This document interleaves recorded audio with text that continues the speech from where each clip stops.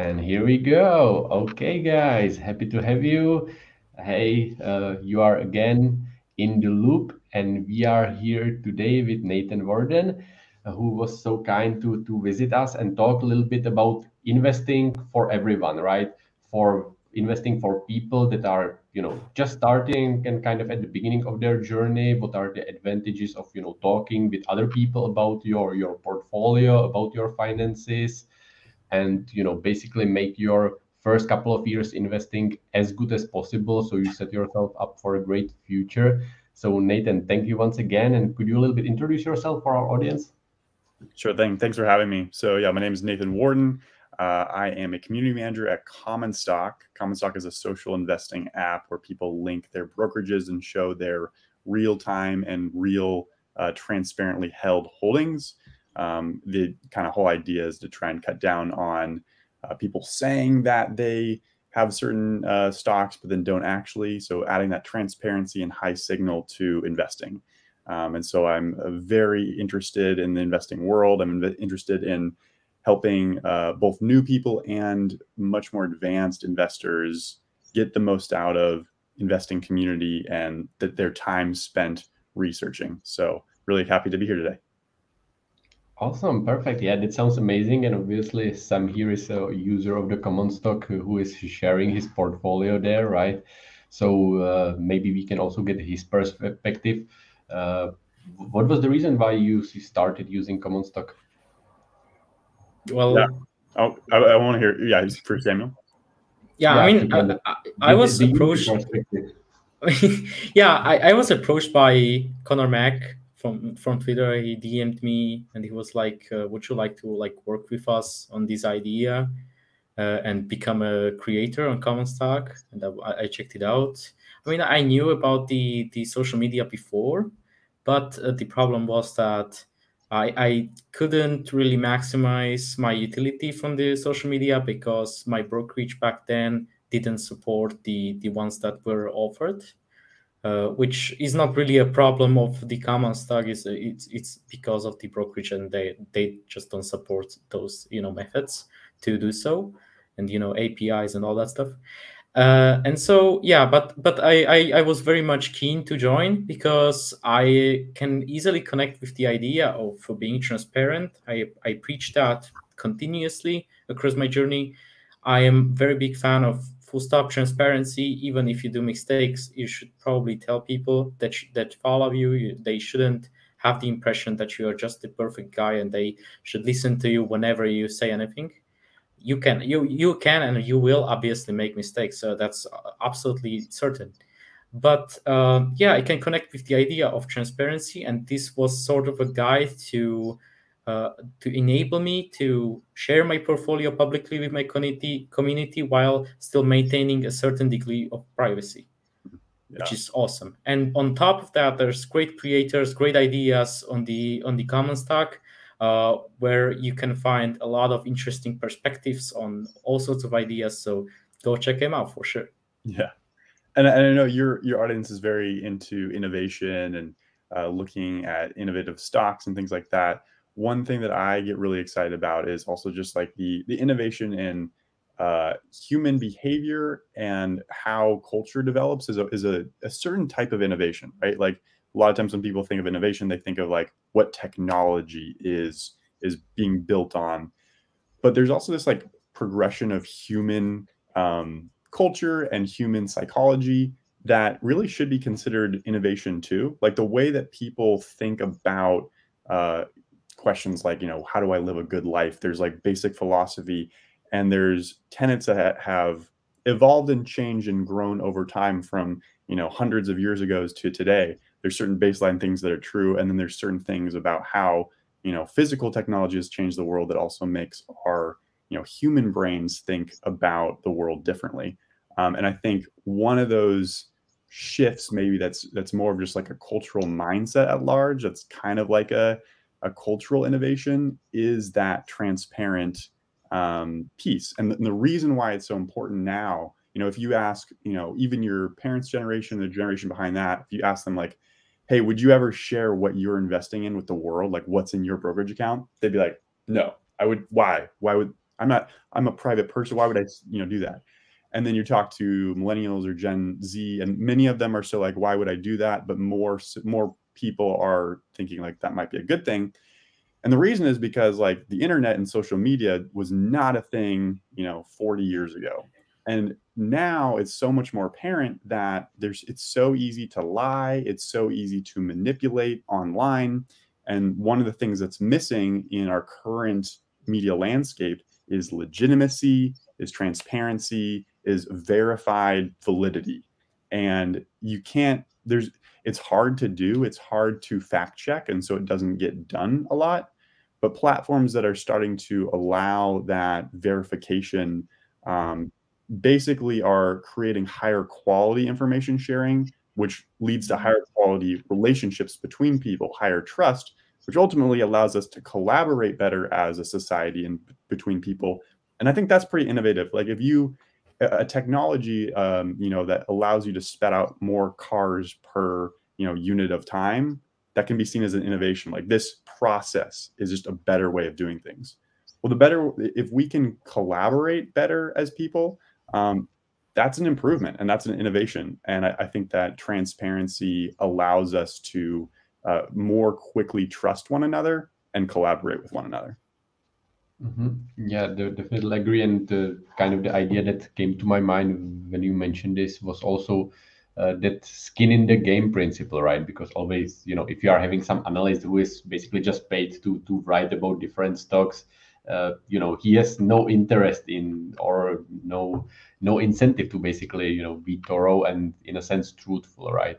But when people are actually, talking about stocks that they have in their portfolio, especially if it's, let's say, their biggest position, it also should usually mean that they did their research in it, ideal case scenario, right?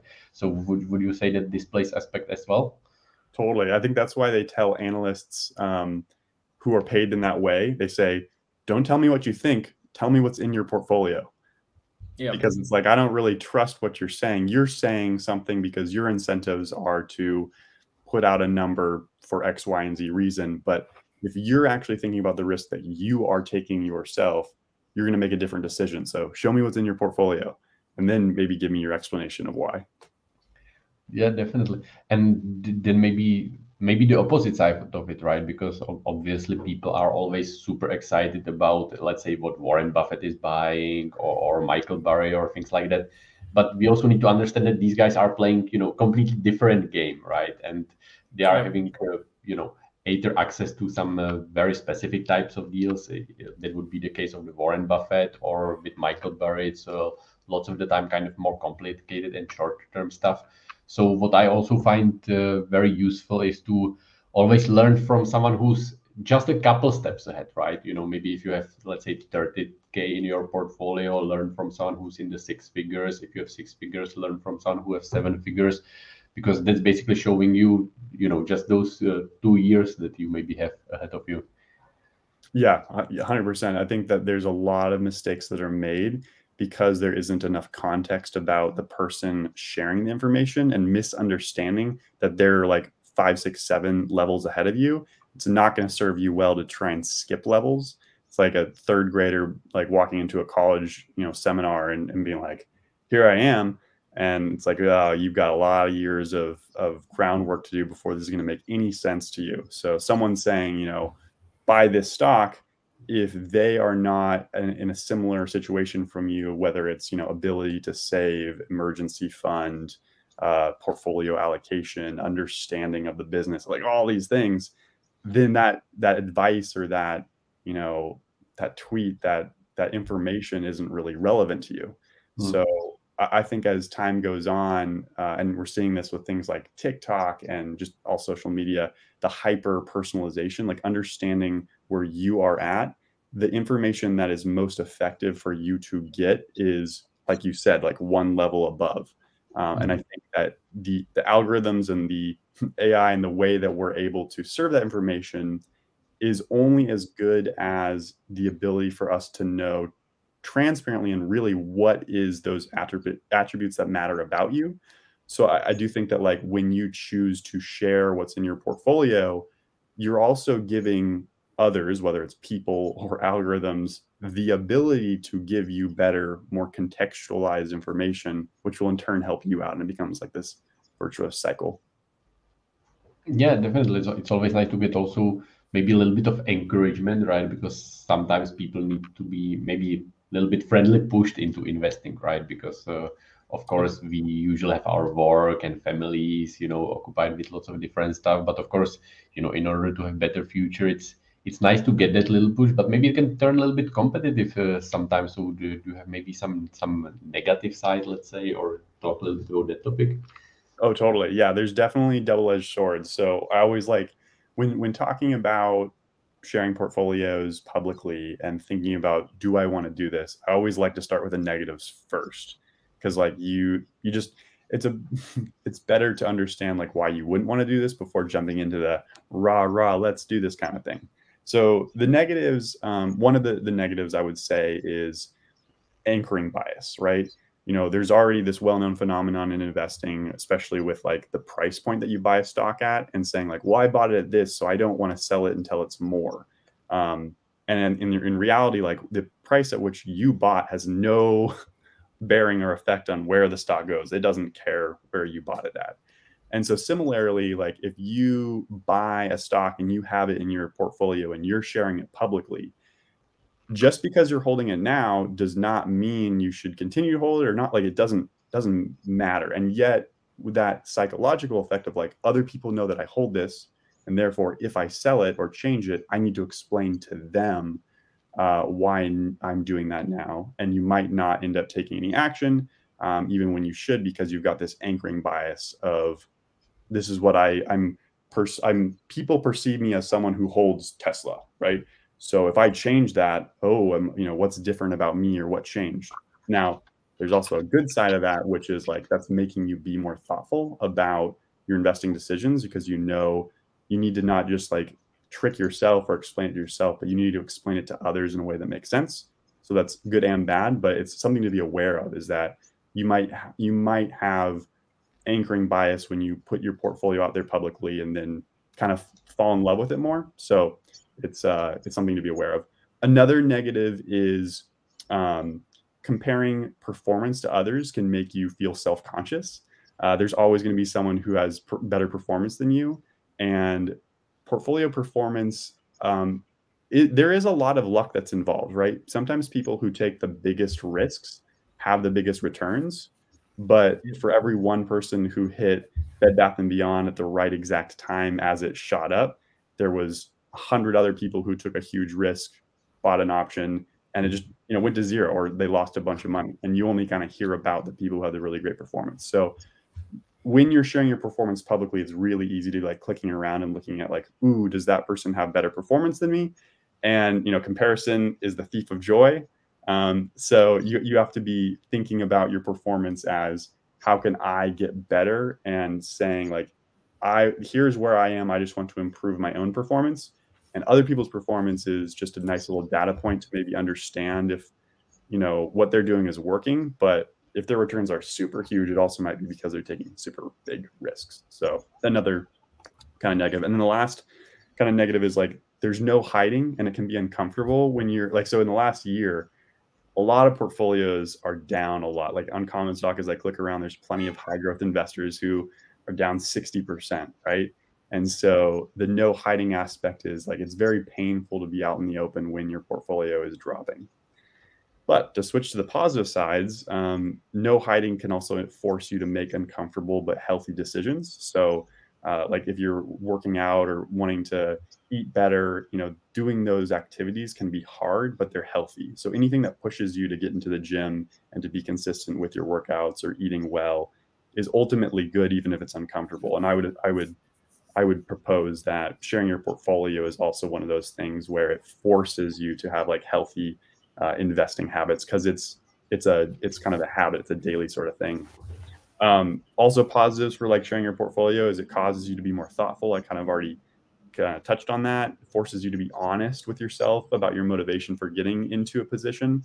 But it gives you validation, like proof that your strategy works, whatever that means for you as far as what your goals are with investing. But there's a lot of people who they didn't go to like a top-notch school, or they didn't go to a school at all, but they've done a lot of working on themselves, and they've done a lot of reading, and they've formed an investment strategy.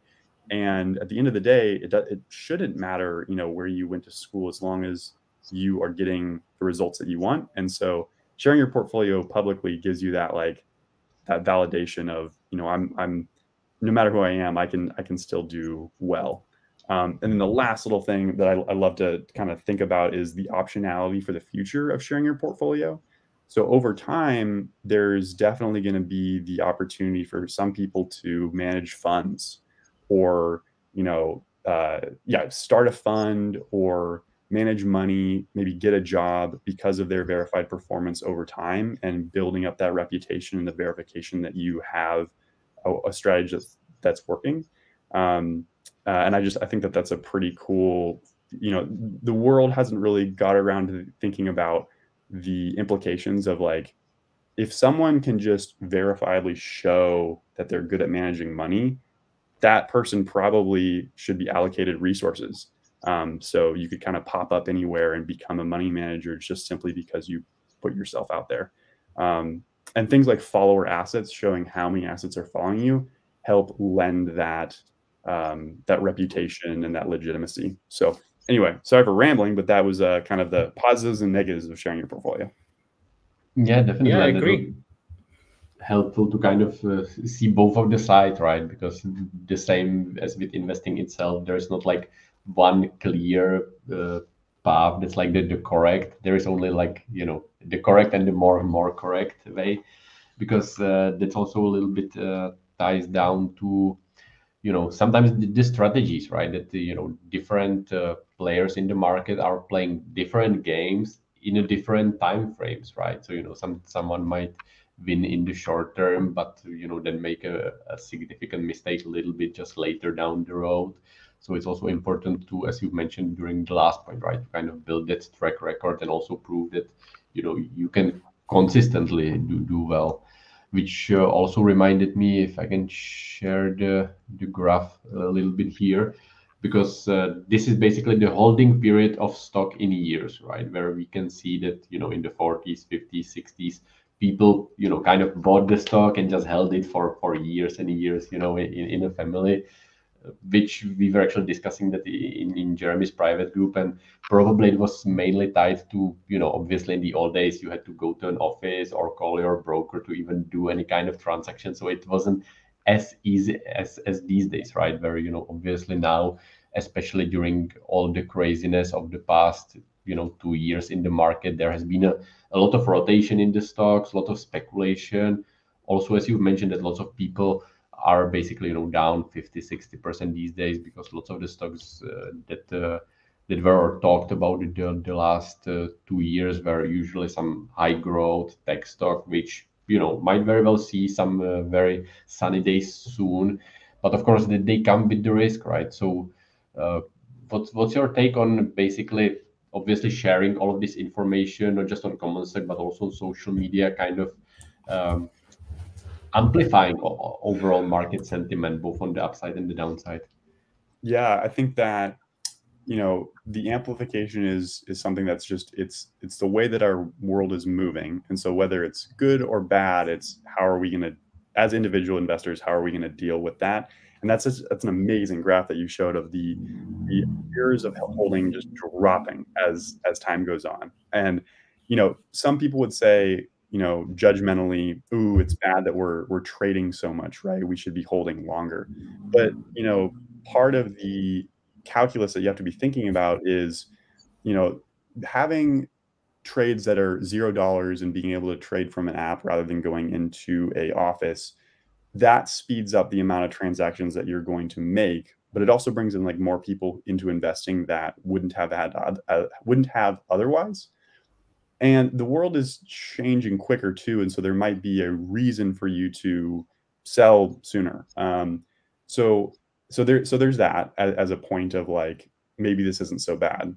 But to the other side, I also see opportunity in that graph, in that, okay, so if this is the way the herd is going, if more and more people are not holding as long, that should mean that for the really big opportunities, the companies that are compounders, there's less people than ever that can hold on to that over time, which means like if you can, which is big if, and we probably will talk about this, is like holding through the down 70%. But if you can do the hard thing and hold on to the right company for the long period of time, you're going to be in a very select group. You're going to be one of the few that can hold on for that long.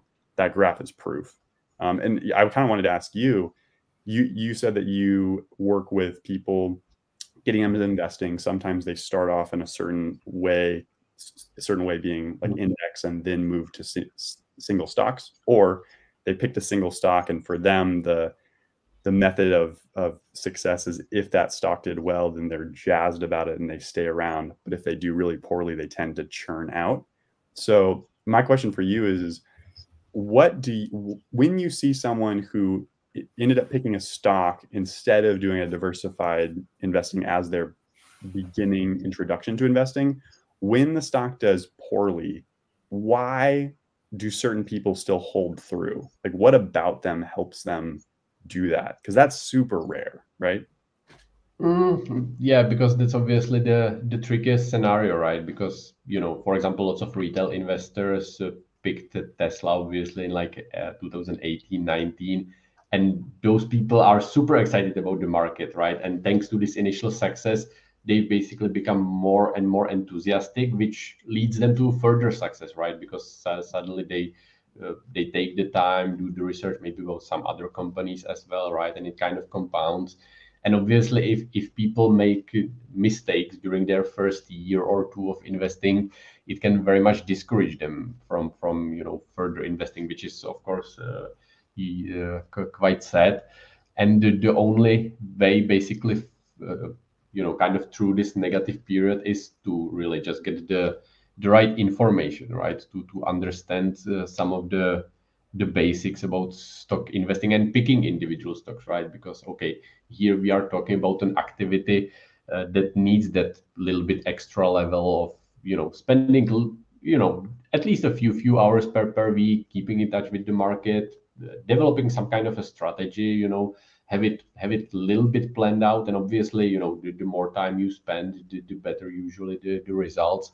And that's also why, having these kind of communities, talking with other people on social media, in some private groups, on common stock, it can help, right? Because you get that kind of information from people, as we talked before, right? Who are a couple of steps ahead and who can guide you during this critical period, right? Because if someone's investing for 5-7 years, at that point they usually first and foremost already experienced that compounding effect, right? So there's definitely positivity. Plus they've been through different periods. So the first 2 years, that's critical, I would say. What do you see as maybe some of the biggest challenges of like the investors in their first 2 years? Yeah, I think that one of the biggest challenges is when the timing is bad and the market drops, or the individual stock that they pick is down huge, and they're in that situation where they don't have the chance to get really excited about seeing positive results. And I think that's just a huge challenge. That's something that I kind of think about a lot, as far as how do you mentor someone or help them through that time period? Because the worst case scenario is that they leave the market altogether and say, this is too risky, I'm never investing, I'm just going to hold my savings in a bank account, and at least then I'm not losing money. And well, there's also inflation that you're losing money too. Yeah. So that's one of the huge challenges. And I think I have an idea how. Yeah, go for it. You should probably mentor them the way that they should really think of the companies they have in portfolio as them owning them as a whole. Just make them, make them think about it like they own the whole company, right? So they should probably get excited when the company is fundamentally doing really well and exceptionally well. You probably shouldn't get too excited about the stock prices surging or going down too much, because that's I think the wrong way of thinking, especially if you are a fundamental investor, right? Not a trader. So there's occasions where the stock price is plunging, but the business is doing exceptionally well. But there's also examples of companies going down substantially in stock price, but the business is also experiencing issues, and that's where probably you should think of selling, because Exactly. the pieces may be broken. So, and that's where you can see who actually understands the company and the underlying business when you are in downturn, and who doesn't. That's where the strong argument investors stay, and the others get down, out of the position. Yeah, I love that. I wouldn't add anything. That's great. Yeah, definitely. And maybe one more point that, or a question for both of you guys. What I was recently thinking about is also the influence of temperament of investing, right? Because obviously we are all different in the ways how we react to things. Introversion, extraversion, and all the different conscientiousness, openness, this kind of stuff. Because that definitely influences our overall investing style. And I was actually recently talking about a guy who was investing, I think about 7 or 8 years, and he has relatively decent results, even though he wasn't really putting in that much work. But the main reason was that he was very much non-reactive, just kind of, picking some decent companies he heard about Consistent. kind of from the qualitative standpoint, and not really selling them, right? Kind of let it compound. So, what would be your take on this little bit dilemma? What's like the ideal temperament in a sense for investing?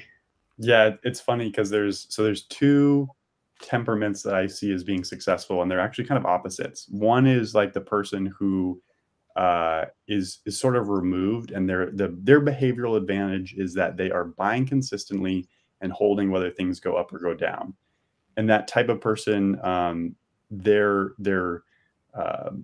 good thing about what they're doing is actually kind of that they're not really paying a lot of attention. Like they're the type of person, I'm thinking about is they're aware of what's going on in the market somewhat, but they're not doing deep research on the company, and they might not be up to date on the business prospects. But just they're busy with their day job, and they check in every once in a while. But they're just like, I'm putting this money in, and I'm just consistently going. And just by luck of the draw, they hit a couple that are huge, and their whole portfolio compounds over time, and they're great. On the other side, it's the person who's paying attention literally every single day, is reading earnings reports, is like really knows what's up. And like, I have a lot of respect for that type of person because they're doing the legwork. They are understanding deeply, does this change the business? And so they can actually take advantage of the turns. They can take advantage of when things are down much better than the other person. But the thing is that they have to also have that behavior of investing consistently over time too, and not getting scared by, scared out of the market, scared by downturns. There's plenty of reasons if you look for them to exit a position. So the golden situation is where you are paying attention, you're doing the research, and you also happen to have the trait of just being very consistently adding. And if you can combine those two, that's like the best of both worlds. But there's that middle ground in between that. I mean, I'm describing this because I myself, I've noticed I do sometimes where March 2020 or June of this year, after these bigger downturns, there's this something psychological about myself where I go, I need to sell some just for safety, right? And it's like, this is the worst time. This is the time to not sell. And yet, I've thought that I've gotten to the place where I am able to be like, no, I wouldn't sell. This is the worst time to sell. And yet something about human psychology. And then it hits. Yeah. Yeah, the theory is very disconnected from the reality, because then the emotions are so wild. You're like, dude, I just lost 20K that I worked hard for, and it's just now gone. But it's not gone in reality, especially if you hold quality companies. It's just the temporary change in price that the market is actually now willing to pay for that shares if you were to sell them. But it's not actually realized loss, So that's where your mindset has to be so strong and solid. Yeah, and so that's what I'd say is like, your ability to get punched in the face and not do something dumb is what will define you more than anything else. And you can't really know how you'll react until the thing happens. And so it's good to get skin in the game and start getting those gut punches and start learning about how you personally react when the market drops. You know, do you go back to fundamentals? Do you sell? I would tell people, like, you don't really know that about yourself until you've gone through one of those experiences. Or you can consolidate. That's what I like to do. Exactly. Yeah. Just full conviction, nothing else. Yeah. It's awesome. Yeah, that's a great idea, right? Because also one piece of advice I would have for people that are starting investing is to start as early as possible, and basically with anything you have, right? Because at the beginning, especially in the beginning, you will have lots of mistakes. Obviously, you will do some mistakes later as well, but it's better to get all those experiences in soon, because then what we don't want to happen is where, you know, people suddenly come to a larger portion of money and they don't understand the market, but they just put the money there, and then, you know, let's say it's just before the February March 2020, right? Suddenly it drops, and you know, you're suddenly seeing those losses that's definitely amplified, because, you know, just like I personally started investing in like 2017, where, you know, there was relatively a peaceful time in the market, right, which allowed me to, you know, get some of those habits in like almost a protected environment compared to people that started, you know, in 2020, 2021. I did November 2020, bro. So you can imagine what I went through. Yeah. At this point, it's just a disaster. Yeah, but I'm even more excited than I was before, because I see the progress I made on my mindset and the things that I learned along the way. So I'm actually very excited for the rest of the decade, because I think the positions I'm building today are going to be like extremely great moving forward. I love that. That's what I'm excited about. That gets me really excited, because I wish there were more people like you. Like, I want to clone you or take that mindset and like like I meet a lot of people who are they don't have that mindset, and I think that's going to be really valuable over the next decade. I think that's where the sites like Twitter or Common Stock are very important, because in a sense they are like your blogs. Yeah. So you can go back to your thought process before, and you can understand where you were before and if you made the progress and what you learned since then. And I think that's what kind of keeps me moving, even though I was sometimes very discouraged by, you know, outside reactions from people and the market going against you. Sometimes you are just down like that because of emotions and all that stuff. That's absolutely normal. But then you see the progress that you make, and you're like, I want to keep on moving, because this is interesting. This is like I like to live through this, you know, exciting. And I think when you really think about it, it doesn't really matter what money you put in at the start, because I think the calculation is something like throughout your life, if you invest in 18, for example, your dollar invested is going to like 50 to 100x at the end of your life. So it doesn't really matter what you start with. It's very important to keep on investing throughout your life. Yeah, it's important to start. It doesn't matter. You know, a lot of people say that, where they go, oh, I need more money to invest. And like you just said, it doesn't matter how much you have. It matters that you start. Yeah. Yep. You agree with that? Yeah, definitely. So because that's also ties a little bit to topic we were talking about just before we went online, and that's you know, how many people are investing and the differences between the US and the Europe, right? Because you know, obviously in the US, the culture of investing and also talking about money is has much more development. I've actually pulled out some of the statistics. It's about 58% of people in the US own stocks, which, you know, maybe from our point of view, where we are to some extent experienced investor, it doesn't sound like much. It's little over half.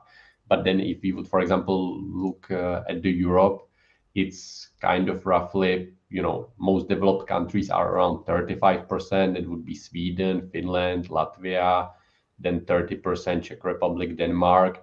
But then we are going much more down. Spain 20%, France 20%, right? I think my country is around like 18% or so last time I checked.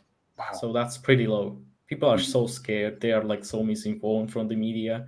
And I think just putting yourself into the game, and you're having skin in the game, whether it's like a few $100 invested, is way more important than anything else.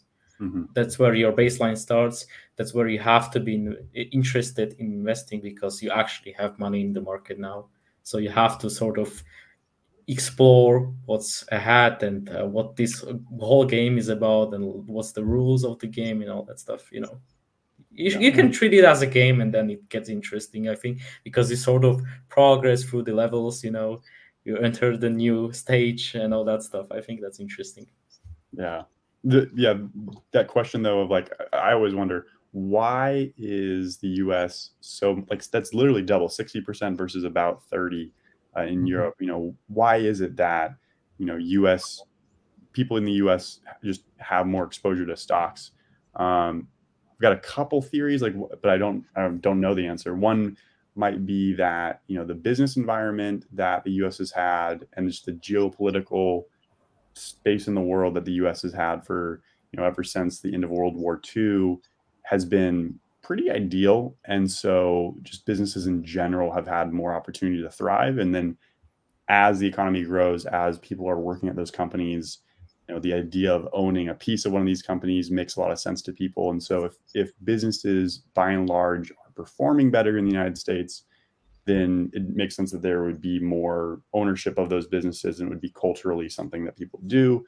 In other countries, if there's only a few really well-known examples of globally successful companies that people would go, oh, I want to own a stake in that, there's less of like a reason to go out and be an owner of the local companies if the returns are lower. But I'm also speaking from kind of a not knowledgeable position. So I would ask you all, in your countries, like, what is the general culture or vibe towards investing and wanting to be owners of companies that are not in the US, but like in your home country? Like, is it cool? Is it valuable? Do people have a lot of pride in owning companies that are based in where you live? Or are people like, oh, I want to go own a company in the US or other companies? Like, what do people look at usually?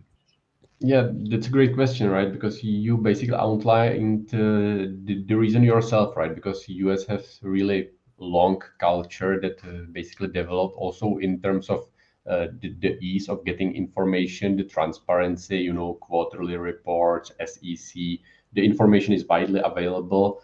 Whereas, in obviously, for example, where we are in Europe, there are many different countries, each of their own rules, legal system, right? So you can basically choose, from your own country in a sense, because any other country would likely be in another language with different set of rules, and then also that level of information, right? Sometimes the companies are only posting information yearly, not quarterly, and there is just not that level of culture, right? The people are not talking about it as much. It's in a sense much more elitist, maybe I would even say, or Yes. since it's not the topic, right, between the common people to talk about it.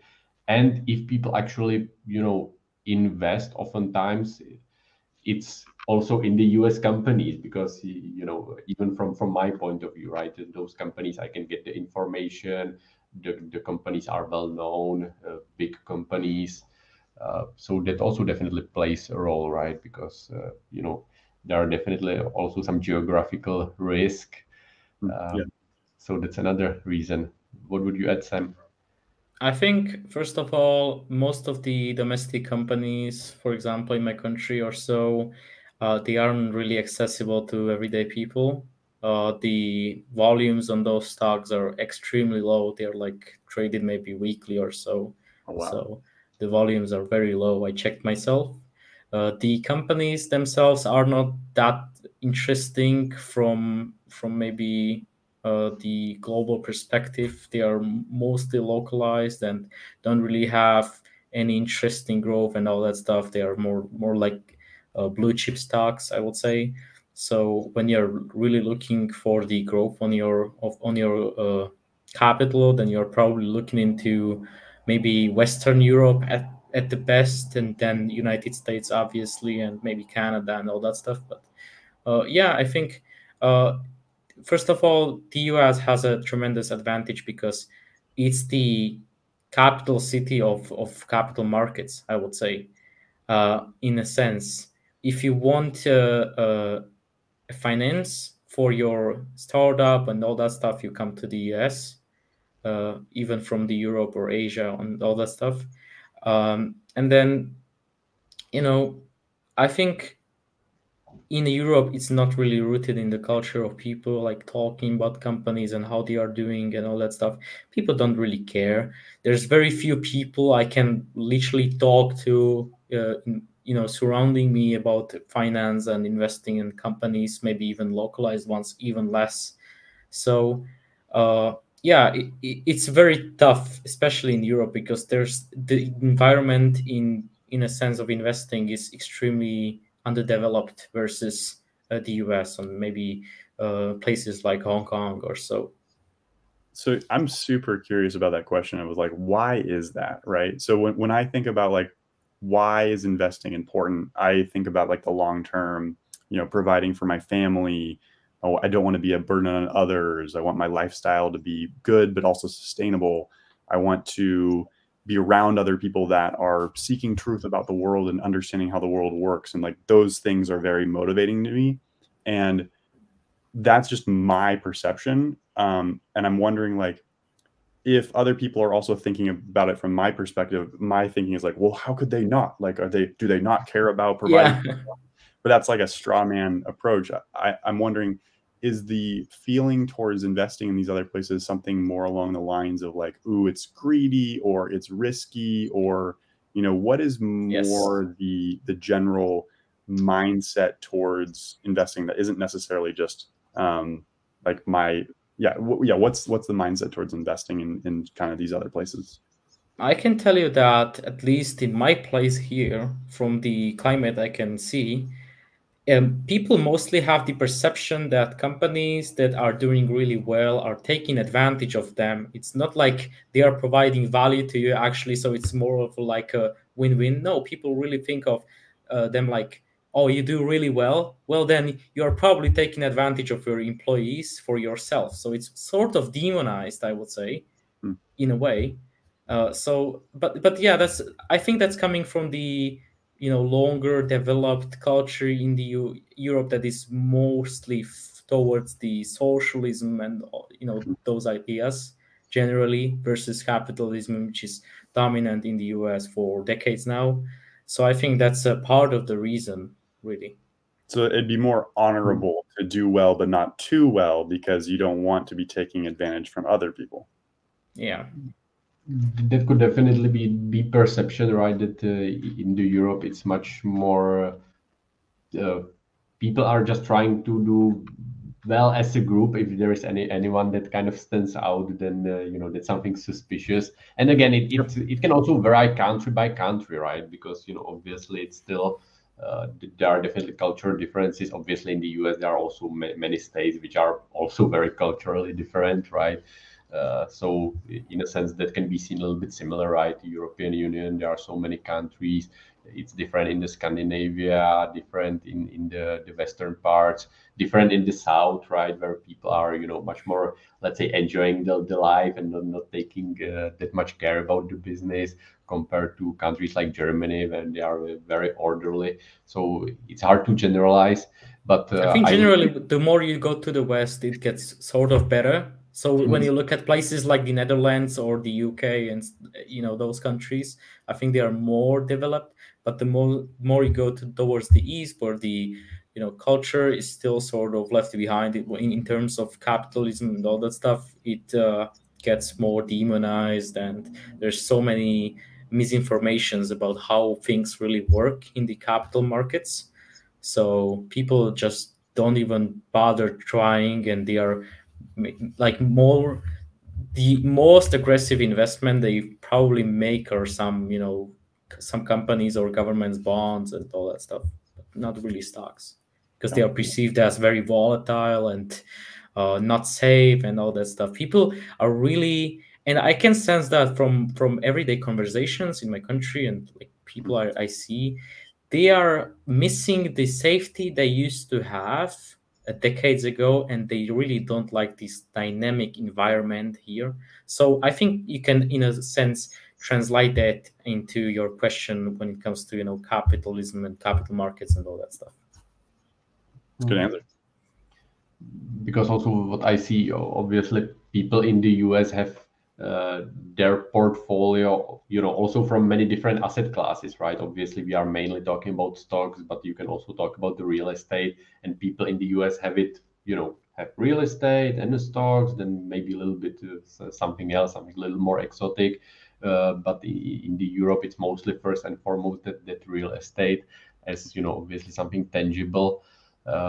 Which also means that, obviously in the US, people have it more complex, right? Obviously, to also juggle the difference between, should we buy more stocks or should we, buy a house or maybe some duplex, maybe have, that also then, it's that additional layer of complexity, and managing all of that is also, both exciting, but at the same time, obviously mentally demanding. Yeah, it's amazing how much time people put into, following these things and making these decisions, which I would argue is a good thing. Like if you're gonna spend time making decisions that matter to your life, I personally think you should be spending time like thinking through what is the cost benefit analysis of buying a piece of real estate versus a stock, right? But it's very easy to see and observe, just like the vast majority of people would rather spend some time watching TV than to spend some hard time thinking. So for the special people that actually get excitement and are interested, and usually they're a curious type of person that want to spend time making those decisions, I think that's a really healthy thing. Yeah, the mindset usually is like, I can really see it in my surroundings. I can tell people like, oh yeah, I made like 50% on this and I sold for profit. It's awesome. And they are like, how did you do that? And I'll tell them like, I can teach you. I have no problem with that, but you have to put the time and your interest into that. And they're like, well, I don't have really a time for that and all that stuff. And I'm like, okay, well, you don't want to put the effort inside. So, well, you're going to miss out. Like, have fun watching your Netflix, but you won't make anything. Exactly. It's like anything. It'll take time and effort to get good results. Yeah. Yeah, definitely. And I also love, Nathan, as you mentioned, that part, what makes you interested in investing is also that part, about capital allocation, basically putting the money into the businesses that should prosper, right? Because, and I'm also having like this kind of rant quite often, but I'm not really a fan of investing in index funds, right? Because, then you're just kind of, basically, not caring and basically keeping some of the businesses afloat that shouldn't exist anymore, right? They are obviously, that's a little bit the dark side of the index fund. That obviously you can put the money there, you can sleep well at night, don't care. But people that picking stocks are actually making those decisions about capital allocation and making the society in a sense function better, more efficient, because that's. For example, one of the reasons why we still have Tesla as a company, right? Because they were able to get some of the financing and stock issuance, obviously, to function and survive those many years when they were unprofitable. Yeah, and there's so much money in passive funds. It's incredible. Like there's been a trend towards passive management and passive flows towards passive funds. That just creates opportunity, and it creates more importance for the people that are actively stock picking, because a mindless passive fund is like you said, it's not opinionated. It's trying to just it ends up allocating money to companies that shouldn't get it because they're not moving the world forward, they're not innovating, but it gives a sense of security to people, and so it's very popular. But for active stock pickers, we're literally helping make the world a better place, because we're saying this particular company is getting really great results, and I can see that, and I'm not going to be passive. I'm not going to say, oh, there's maybe more risk here. I'm gonna, and it's not being awarded in many cases. Yeah, but I'm going to place a bet, and hopefully the world moves in my direction. Yeah, definitely. Plus, I don't know if you guys have it the same, but if I, for example, hold the stock for a couple of years and then it suddenly starts going up, I was like, I was right. I was so right. I told you all, having Yeah, the the sense feeling of is just accomplishment that, priceless. my analysis was correct. That's the priceless part. It's like winning a championship. It's like training as an athlete and then being like, yes, the hard work paid off. Such a gratifying feeling. Yeah, definitely. So, and obviously, as we a little bit talked about, right? 60% of people in the US invest, but that still means that the 30% are not. So, what could we do in order to bring even more people on board? Yeah, that's a great question. So I think about this as like a question of like what influences behavior, and like what's the psychology behind like why do people invest? And when I talk to people who don't invest, and some of those people are like family members or friends, so plenty of exposure to conversations like that. There's definitely a certain percentage of people that you just never will be able to get to invest. Like they are just their personality is, I don't want to deal with this. I want someone else to handle it for me. Um, I Or they think it's want to risky, spend the money. or they just what? Or they just want to spend the money.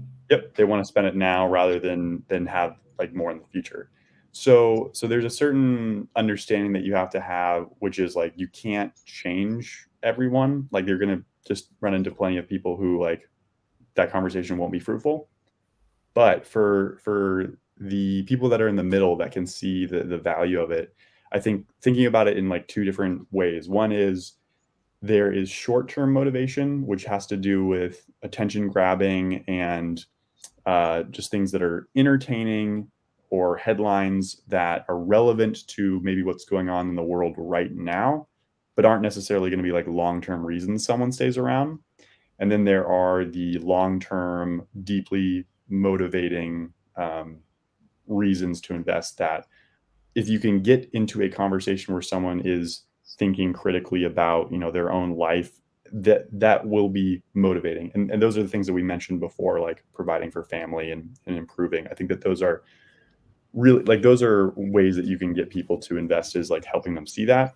But you can't get into those conversations unless they're at least initially hooked, which is where those kind of entertaining pieces come in. I used to think that clickbait headline, attention grabbing headlines, those were bad for investing because they weren't long-term oriented. I'm starting to understand a little bit more how sometimes if you do it right, clickbaity headlines, clickbaity is the negative way of the negative connotation, but a really effective headline or an attention grabbing headline is really a pitch of why should you care, right? And if it's not enticing, if the deeper understanding about what this headline means doesn't answer the question of like, why should I care about this? Then the person won't be hooked. They won't really think that this is worth their time at all. So there is a role to be played in being more on mass media, like being out on TikTok, on podcasts, on YouTube, and engaging in kind of those very surface level headliney things. So anyway, basically what I'm saying is like, how can we make investing more appealing to everyday people? Is don't overlook answering the simple questions. Don't think about it as like, oh, I don't want to be sensational or clickbaity. Obviously, you don't want to mischaracterize. You don't want to give wrong information. You don't want to make over, you never want to say like, oh, you can make this many returns when you don't actually have that ability to, because that's scammy and spammy. But there is real value to investing, and sometimes talking about it in just how powerful it is does come across as like kind of hustling. So there's this balance to be had, and I think that it's important to understand both the short-term hook and the long-term motivations that will get people to invest. Yeah, that's a great answer, right? Because there are also obviously different levels of investing, right? And during those first initial months or maybe the first year, you kind of want to engage people, make them also maybe a little bit entertained, to also interested in those companies, how they operate. so people actually traverse from that surface level to actually doing a little bit more of their research. So they are also getting better over time, because obviously you mentioned, for example, TikTok, right, or any of the short-term media pieces that are so prevalent, and it's relatively recent phenomenon, right? All of these short-term format that's just like a year or two, I would say, which again kind of gives you the glimpse of what investing is. But of course, the full picture gets a little more complicated. So you also want to follow up with the people, so they actually traverse from that short and sensational content into some of the longer discussions. So they uncover some of the depths and necessities, right? Because also obviously for that long-term success in the market, which doesn't need to be sensational result, as long as they are consistent, grow the portfolio a little bit year and year, maybe with some flat years in between. That obviously also happens, but have that long-term consistency. So that's the second level of the challenge, to also transition to the longer format. I think I would say that a part of why you should probably care and invest, and that's one of the reasons I started to begin with, besides me wanting to obviously build up wealth over time and me being introduced really to the world of finance thanks to my dad, is that I was very curious about the business world, because there's so many misconceptions and narratives that are false around the business world, I believe, that I just wanted to understand what's really going on there and get the facts straight. Mm-hmm. And that's what I got when I started investing, because I actually had to hear from the management of the business, see the numbers, understand them in the perspective, see the trajectory forward, what's happening before it's actually in the mainstream media and all that stuff. And that's what actually got me to understand the business world. And I think that's what many people may find interesting, but they just don't associate investing into maybe index funds or specific companies with maybe that knowledge in actually understanding the business world, which I think goes hand in hand, really. Totally. I love that, because there's a ton of examples where, like, if you're paying attention to businesses and learning about them because you're curious, you end up noticing when someone else has a wrong assumption about that business. I was talking to someone the other day about just like Amazon and how they operate. And if you aren't looking into like why, and Airbnb also is a good example of like, it's when we discussed that. Yeah, when there's a company that like people interact with a lot, they kind of come up with like random reasons for why something works. Like, this is why the return policy is, and it's just whatever pops into their head immediately. And if they start spreading that, like, oh, I think they do it because of this, and you're like I literally listened to the earnings call. That's not why they do it. And you don't even need to get into an argument. It's like almost like an indicator that things aren't priced in, right? The understanding of this business isn't super widespread and prevalent, and there's actually a bit of an opportunity there for you to invest in the company if you understand it better than other people. So that's another fun thing about investing, is you do get to understand the world at a little bit deeper of a level. I did a lot. Yeah. And that's a great answer, right? Because all of these communities, again, whether it's Twitter, Common Stock, or anywhere else, kind of gives you the glimpse of these information that are kind of out of anyone's scope. Or also, I would almost argue that it's an advantage over some of the, let's say, hedge fund guys, right, who are basically just kind of reading through the annual reports, quarterly reports, but they have obviously so much time spent with the clients, attracting new clients, so they often actually don't have the time to do that kind of research, and this basically bottom up research, where I've been witnessed many times, where some of the people from the community were able to get some of these super interesting new information that's kind of popping out, and or as you mentioned a little bit, kind of the dissect where the reality is and where the perception is. So that's definitely a place where we can find also that kind of alpha, right, where we can get a little better returns thanks to having all of this information. I think there's a lot of alpha to be made based on exploiting the false narratives. Yeah, I agree with that. Yeah, because it's false narratives grow pretty easily. Any sort of like viral reason, if there's a good story it spreads whether or not it's true. Yeah. So exploiting that is actually good for the world because you're correcting wrong behavior, and also good for you because you'll benefit from that. And I think it's very sticky even beyond the point where it's proven wrong, because people tend to remember the negative things for longer than the positives and all that stuff. Yep. Yeah. Harm mitigation. Yeah. Yeah, that's a great example, right? Because again, for example, Tesla, right, during kind of 2018, 19, there was so much of the negative press, which I always argue is the reason why many of the people from the retail community were able to load up relatively sizable positions, during those years where Tesla was basically flat or oscillating between 200 and 300 pre-split. Yeah. So that's exactly the example of this behavior where we can, actually uncover or get the more clarity where the truth is. Yep. I mean, you still have people that tell you that Tesla is only profitable because of the EV credits, which is just not true anymore for like 2 years now. So old narrative, old belief. Yeah. And it still persists because they just don't have the incentive to fact check again, I guess, because it's just so comfortable to talk it down like, oh yeah, that's just not interesting because, whatever.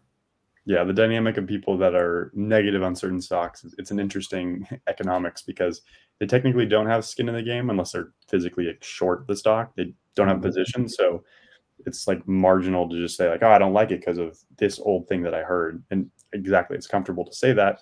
And they don't have skin in the game. So if they're wrong, it doesn't really matter. So it's easy to just give an opinion like that. So that's why many people just actually don't keep up with those that they have negative opinions on. So for example, I do have companies that I do believe are maybe a consensus stocks, but I do have a negative opinion on them. But I am willing to change that narrative when I see the changes that I'm actually criticizing, right?